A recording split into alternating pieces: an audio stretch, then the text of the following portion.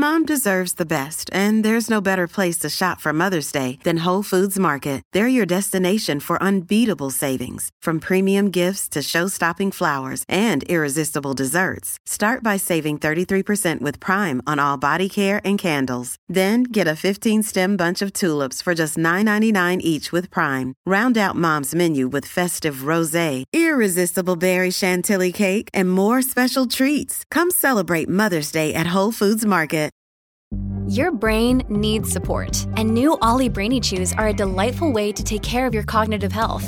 Made with scientifically backed ingredients like Thai ginger, L-theanine, and caffeine, Brainy Chews support healthy brain function and help you find your focus, stay chill, or get energized. Be kind to your mind and get these nootropic chews at ollie.com. That's OLLY.com. These statements have not been evaluated by the Food and Drug Administration. This product is not intended to diagnose, treat, cure, or prevent any disease.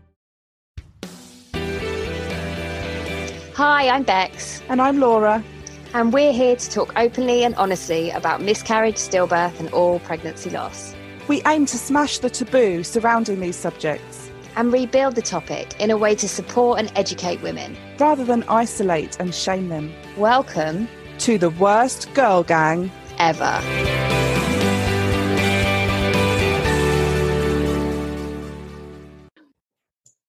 So, Seetal, it's so lovely to have you here. Thank you so much for joining us in the Worst Girl Gang Ever podcast. That was a different way to introduce it. We've never done it like that before.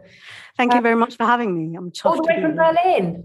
Yes, sunny Berlin as well, which is incredible. Amazing. And perhaps we could start by you just sort of introducing yourself and telling us a little bit about how you came to join this gang. Yeah, so I'm Seetal Savla. My Instagram handle is @SavlaFair. And I started out as a food blogger. So that's where Savla came from. I wanted to have something with my surname and then something that sort of conveyed, the finer things in life, the fact that I studied French as well. So I got all of that there in that nice, neat little name. And I had that space. And then as that was all going on and I was writing restaurant reviews and going out and interviewing chefs, I was dealing with infertility in the background, my husband and I. And on Mother's Day 2019, I decided to use my blog to talk about that publicly. So my first miscarriage and then our first 2 IVF cycles. And ever since then, I've been doing a lot of fertility advocacy work to support people in a similar situation, to raise awareness, and then also do my bit to smash stigmas. Amazing. Of which there are many in South Asian communities, as you can imagine. Sure. And we'll definitely get on to a bit to that. You know what I'm trying to say. Get on to that. That's all right. I feel better now, that fluffing the stigma thing. What I was going to say was, so on that Mother's Day in 2019, what was the response when you shared for the first time? It was massive. I was so scared before pressing publish because it's something so personal. And even though we'd been open with close friends and close friends and family, it's something to then just shout about it and tell the entire world. So I was very nervous, but the reaction, I couldn't have hoped for anything better. There was nothing negative. I thought that people might come back and say, well, you're bringing shame on the family and all this judgment and criticism. Why would you want to air your dirty laundry like that? Keep that in the family. No one said anything. It was just a lot of support and a lot of messages from people I hadn't heard from in a long time saying they'd been through something similar as well. And it was so nice to feel represented, to see someone who looked like them talking about similar issues from a medical, emotional, and then cultural perspective as well. See, so what made you think that was going to be the response that you got? Why did you think that it was going to have judgment and it was going to be negative? I think in our communities, there's just a lot of fear and judgment and blaming and shame for everything. There's a lot of pressure to be perfect. And some of that comes from being immigrants and dealing with discrimination and wanting to do the best you can in the face of all this adversity. And then that sort of feeds down into the next generations. We work very hard. And actually, I just posted about that on Instagram yesterday. I struggled to relax because my schedule as a kid was just packed full of extracurricular activities. It wasn't really the done thing to just sit there and chill and read a book or something and go play. So that's one part of it. And then there's a lot of what will people think? We do worry about, all the curtain twitching and, being the source of gossip as well. You don't want to give anyone any reason to criticize you and have the upper hand. So that's probably where that came from as well. I'm glad that the response that you got wasn't negative. I'm glad that, yeah. And it's just really empowering for people that are going through it, like you say, to see someone who looks like them that is going through it too. And since you've been open about your losses, have there been more people from the Asian community speaking out about it? Yeah, there were a few at that time as well. So we're going back now to about 2017, 2018. Somehow I discovered the TTC community. I can't remember how. It was one of those things, you just see a post or someone had shared something and you go down the rabbit hole. Mm-hmm. And there were a few people, but not many. And even now, there aren't that many, especially talking about donor conception, which is something that we may get onto later about my journey. But there are more people and more men as well, which is great. So things are changing, and it'll take a long time to sort of overcome all those stigmas. So at least get to a place where we're normalizing conversations. Yeah. Just that it's very different. There are a lot of pressures. And as I touched on earlier with being immigrants, there are a lot of extra things that challenges that we have to deal with. And, you've got the medical side of things, dealing with infertility and miscarriage. And then on top of that, being unable to talk to people. Sometimes you can't even confide in your parents because you're worried about their perception of things and how they'll think of you. And it's a very lonely place to be. So that's a big part of why I talk about it. I have that support. I'm very fortunate on both sides of the family, myself and my husband's side, that they are in full support. They don't always understand, but they are willing to listen. And I think that's a big step forward. So I want to then pay it forward in a way for the people who were there for me and still are. A lot of them I haven't met. They're just strangers on the internet. And I say just, but I don't want to minimize it actually, because some of them provide more support than people that I know in my real life. Absolutely. I hear you there. So where are you on your journey now?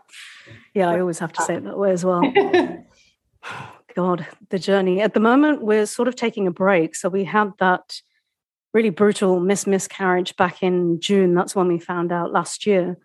And it was such a long experience. We went for medical management because I was afraid that doing a D&C would potentially cause scarring and that would lead to further issues down the line. And we have plenty as it is when it comes to infertility. So I didn't want to add to that.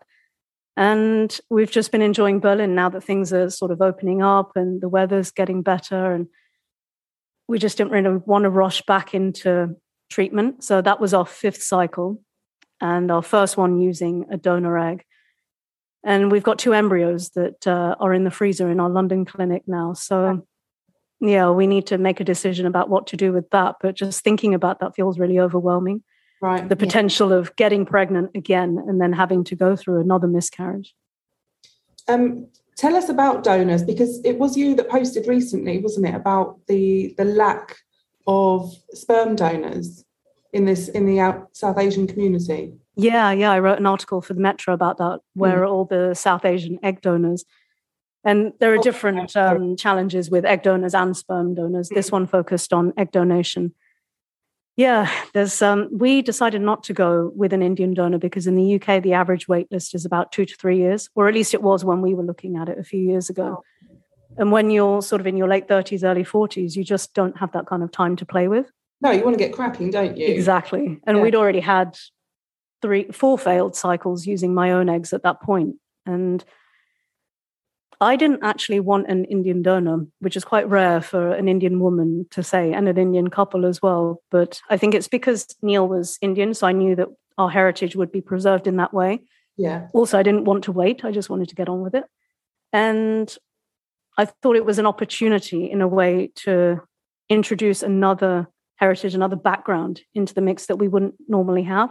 So we went with, ideally, our plan was a Portuguese donor. In the end, it was an Ecuadorian one that we were matched with, which is pretty exciting. That's really cool. And was there any reason to choose Ecuadorian or Portuguese? No, it was just the donor that was presented to us that matched my physical characteristics. Okay. And our clinic, they have large access to large donor banks in Spain and Portugal. And Portugal was a big decision because we wanted to have a non-anonymous donor. So when the child, potential child, would turn 18, they would have access to the donor's identifying information. And that was very important to me. That's another big consideration as well, whether you want to go down the anonymous or non-anonymous route. There are so many considerations. A lot. I spoke to Becky Kearns recently, Yes.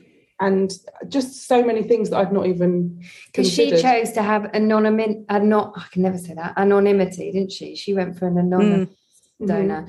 And then that, but that as an instant decision for you at that time has its own ramifications, doesn't it? Further down the line, when she said she worried that she felt she denied her children the possibility of, but you don't know all that stuff at the time. Do you? You're just sort of feeling around in the dark, trying to make the best decisions you can with the information that you have at the time. I just want a baby. Why does it have to be? Exactly, that's the thing. You're sort of fixated on getting pregnant. You can't really see beyond that point. And as Becky was saying, each individual situation, we're all so different. We have different concerns and preferences. And going back to the decision not to have an Indian donor, part of that for me was because if we did have a child and I saw that, that Indian kind of the fully Indian gene staring back at me, I would know that 50% of that didn't come from me, and it would feel like more of a failure, if that makes sense. Really? It's always a bit difficult to explain that, but it would remind me that another woman was able to do what I couldn't, even though going down the donor route and getting an egg donor would involve another woman. But for some reason, it felt more palatable, I guess, easier to accept if it was a non-Asian woman. Oh, wow. So Ecuadorian. I've been to Ecuador. Have you been? Nice. No, I haven't. I'd love to go. Yeah. Pretty cool place. Did anything crazy happen? Did you get held up by knife point? Is that where you got held up by knife point? No. But there's a place in Ecuador called Quilatoa. I don't know if that's how you pronounce it, but there's a big lake in the top of the mountains, and I hitched a lift on the back of a truck with a few chickens and men with machetes. Sounds legit. Yeah, it's not a bad memory. There was a rabid dog up there. Yeah, there was. Go to Ecuador. Not what I expected from this conversation, but I mean, surely you came to expect the unexpected. Yeah, that is true. So what you say, how long is your journey? Sorry, shit word again. How long has that been for you so far?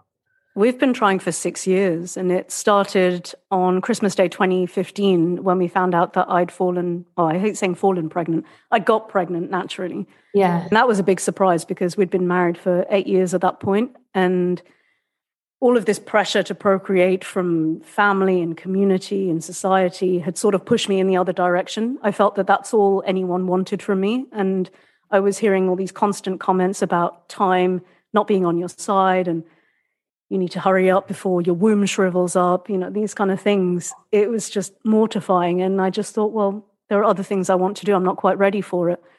And sorry to interrupt you, who did that sort of pressure come from? Did you feel it came from society, or was it friends or family or? Everyone. There was a lot from family, a lot of elder family members. So, the older generation and uncles and aunts and things. Well, mainly women, actually. There weren't many uncles who said anything to me directly, but it will always be comments about, well, is your turn next and you've been married for a year now, hurry up, you're not getting any younger. People are just excited for you, and that's just the natural way of things, and they expect it to happen like that. That's the thing. There's just a lot of pressure to be perfect in our communities from when you're a kid. It feels like practically from the moment you just enter the world, you have to be, the perfect daughter and sister, then have the perfect kind of education, find the right man, and then be the perfect daughter-in-law, ideally by producing sons as well within the right time frame. So did you feel the pressure coming particularly from your in-laws? No, they were great, actually, thankfully, but I've heard some horror stories. Yeah. And it was the wider community, just general expectation as well. And would you say that pressure from people within your community is huge? Is that what frightens people, do you think, of talking about their experience? Yeah, it really does. And then also because it's a patriarchal community. Yeah. There is a tendency to blame the woman, even if the diagnosis is on the husband's side. And, if you kind of put your head above the parapet and say, we're having problems, there is a chance that people will come for you and criticize you and label you as a defective wife and woman. That may reflect badly on your family, even though this is a medical issue. Yeah. Whether it's, on the female or the male side, it's not our fault, but we are still blaming ourselves, and then it's sort of heaped on top of us. Yeah, we do blame ourselves a lot, don't we, as women? Yeah. And the trouble is, even if the diagnosis is on the man, that doesn't get found out till years down the line. Like they're completely forgotten about in this whole situation. They just test us, put wands up us, and wonder that jazz. And it's only when there's found to be when there's found to be nothing wrong with the woman that they even think about testing the guys. Like you say, it's the patriarchy, isn't it? Yes, very much so. And there's no getting away from that. And that's why I just want to talk about all these various aspects of it so people can consider them. You just don't know. And I didn't feel empowered at the beginning. I sort of felt like I was just going along with everything. I didn't have the energy, the headspace to look into anything and do my research. I know some people get on Google straight away, find the forums, learn all there is to learn about it, read, listen to podcasts, but just the idea of doing that felt too much for me. Yeah. So I was sort of swept along for a couple of years, and it was only in my third cycle where I thought, okay, now I know what I'm doing, what's expected. Now I feel I can question the doctors as well. And what was it that pointed you towards IVF? You mentioned that you had your first pregnancy was Christmas Day, and then so what was it that you had a loss then, and then you started IVF after that, or did you experience more than one loss? Yeah, so it was Christmas Day we found out, and that was a massive surprise. And then a couple of weeks later, I started bleeding, spotting, and then I tried not to think the worst, but again, went onto Google and, I put two and two together and understood what was most likely happening to me. And then the miscarriage was confirmed. After that, it was absolutely devastating, but a catalyst in a way, because we realized that there was clearly a problem we needed to investigate. If we'd been married for 8 years and nothing had really happened, we hadn't kind of been actively trying, but we weren't not trying either. So that's when we started. We went to our GP, did all the fertility tests and waited a year for all the results and things, and finally got referred and did our first round of IVF on the NHS. I was about 35, 36 at that point. So I think that's why it was all expedited. If I'd been younger, I think maybe they would have said, just wait a bit longer or something. Yeah. And we talk a lot about the ugly feelings. So the jealousy and the resentment that you feel towards other people who seem to get pregnant easily, or even not easily, just get pregnant. And how do you manage? Do you get those feelings? If you do, how do you manage them? It is tough because you're happy for them, especially if they've been on a journey, because you know how difficult that is after so many failed rounds. But then you feel that sting. You feel so sad for yourself, and you just think, well, why not us? Why not me? I'm doing everything I can. I'm going to the best clinics I have access to. I'm following all their advice. And even then, I'm not getting pregnant, or I do, and then there's no heartbeat. Why are we in this situation? And no one can really explain anything either. That's the worst. If they could give you some kind of reason, then maybe you can explore that, and it gives you a bit of motivation to keep going, a bit of hope. The jealousy, the envy, the anger, it's all there. And I think we try and shy away from it because it's considered as being, dark and negative. And it's very hard to voice those feelings. But thankfully, I have a great support network, people I've met through the TTC community, and also therapy, that's helped me a lot. And I'm seeing an Indian therapist who I never thought I would, because I didn't think I needed that cultural aspect to be acknowledged and that I needed to talk about that. But it really does feed into a lot of what you're experiencing because of the pressure that I mentioned and the expectations and intergenerational trauma. And I guess it need as much explaining to someone who also has lived within that sort of culture, and they must understand. It makes all the difference, actually. But I needed to be ready to sort of get to that stage. I've had various other therapists. They've all been white and it's been fine and they've helped me. But at this juncture, after the miscarriage and all the fertility trauma of the past 5-6 years, I felt ready to sort of go in a different direction. But yeah, just to go back to answer that question, I think sometimes on social, it's easier to mute. I've unfollowed people as well. And I do feel a bit bad for doing that. I kind of say congratulations and then just wish them well and move away from it to protect myself. And I don't think anyone should feel guilty for doing that. Agreed. Yeah. Going back to what you were saying about your therapist, I just think that it's important to say and to recognize that the power of identification is absolutely huge, no matter what the situation. But I think this whole community is so strong and powerful because we hear a story and we see someone, and if we can see or hear our story within that person's narrative, we feel less alone. It just decreases isolation, doesn't it? And that essentially is what you've helped do with your community. And when you shared your story originally, as you said, on Mother's Day 2019, it must have opened the door for so many people to feel like it was okay, to feel that their feelings and experience are valid and acceptable, however that looks, and to actually be brave enough to sort of share their story, giving others, it's such a knock-on effect, isn't it? Because by sharing your story, it gives others permission to do the same. So that's exactly it. I was going to say that as well. It gives permission, and you just need someone to validate what you're going through as well, because you're so in your head about it all. And I remember just how lonely it felt at the beginning, even though I had friends and family I could talk to, and even people who'd been through IVF as well. But sometimes if it was a few years ago and you sort of move on to the next phase and you have new challenges to deal with, and you just think, I feel so abnormal, and I wanted to tell people that you're not, and you're not alone. There are other people going through this. You don't have to go online and tell the world, but it helps just to talk to one other person. And if you can see someone who looks like you talking about it, my DMs are always open, and I'm amazed by the number of messages I get from people who are confiding in me. They haven't spoken to their nearest and dearest about things, but it's easier sometimes to speak to strangers.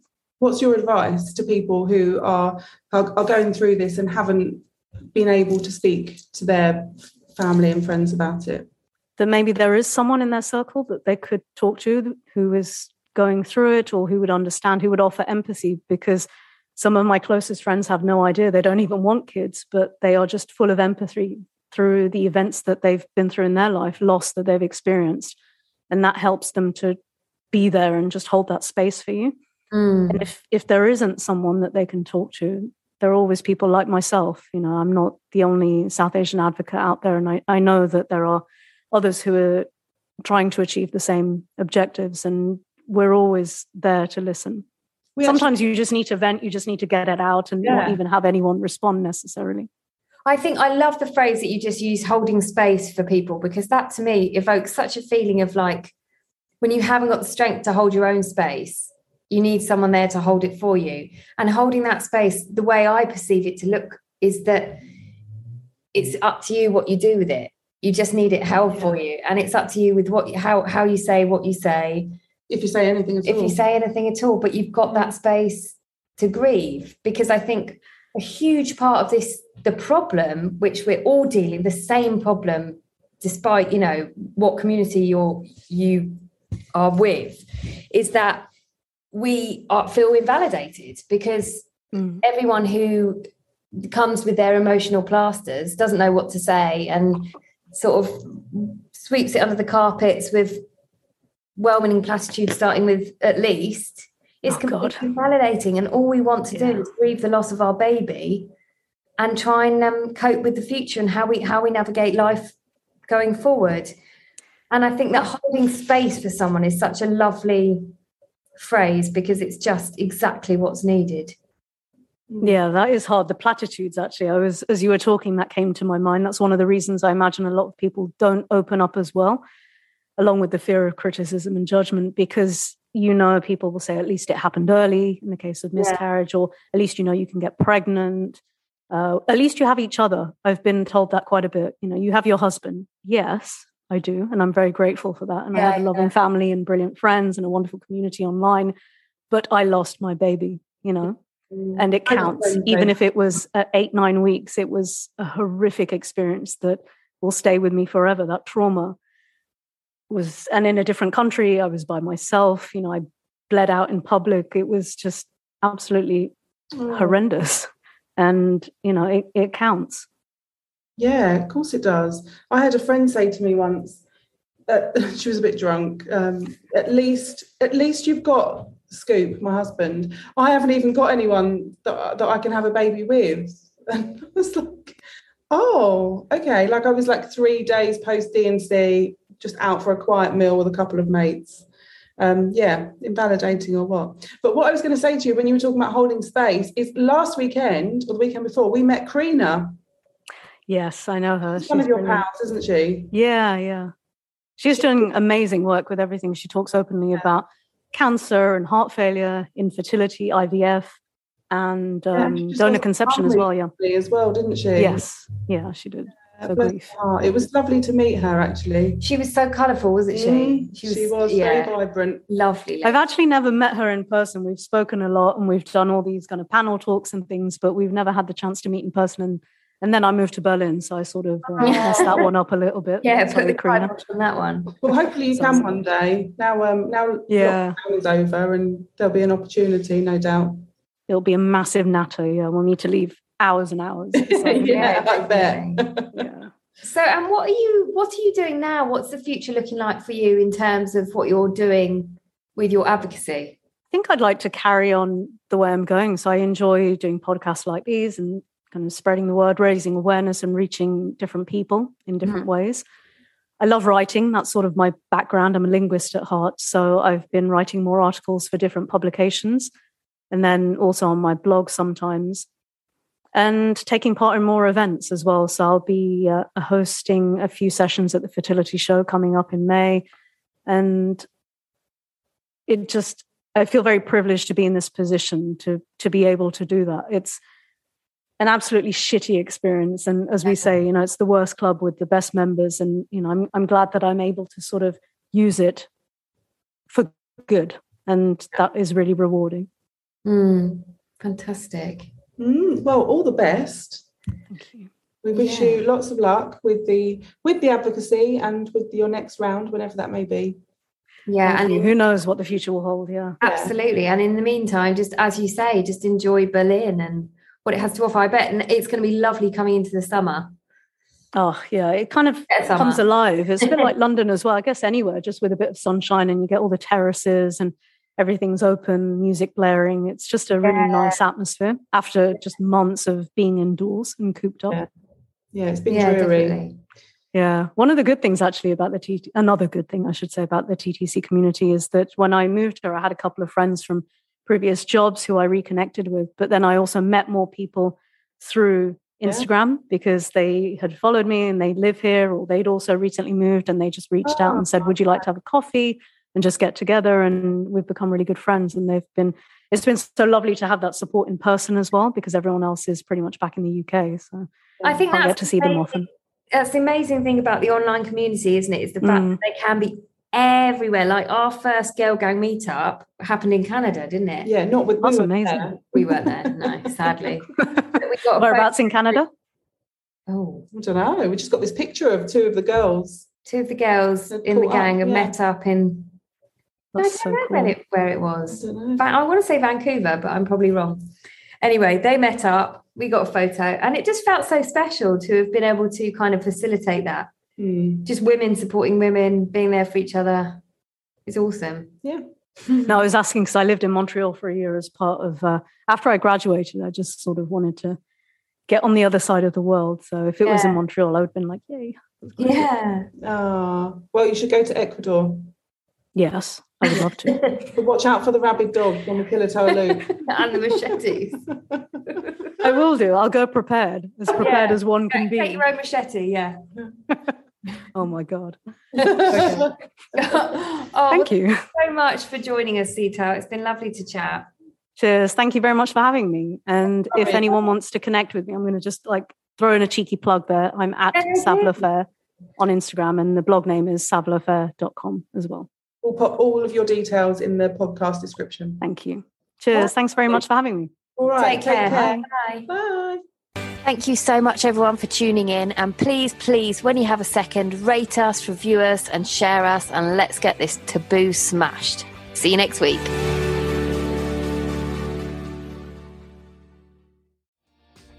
Hi, my name is Kay Adams, and to be honest, I'm not so good with the ageing process, so I enlisted my old chum, the filter-free Cara McKenzie, to advise. Could you imagine being a porn star? The room would need to be really hot for me to strip off. To be honest, she's not much help, but she is rather amusing.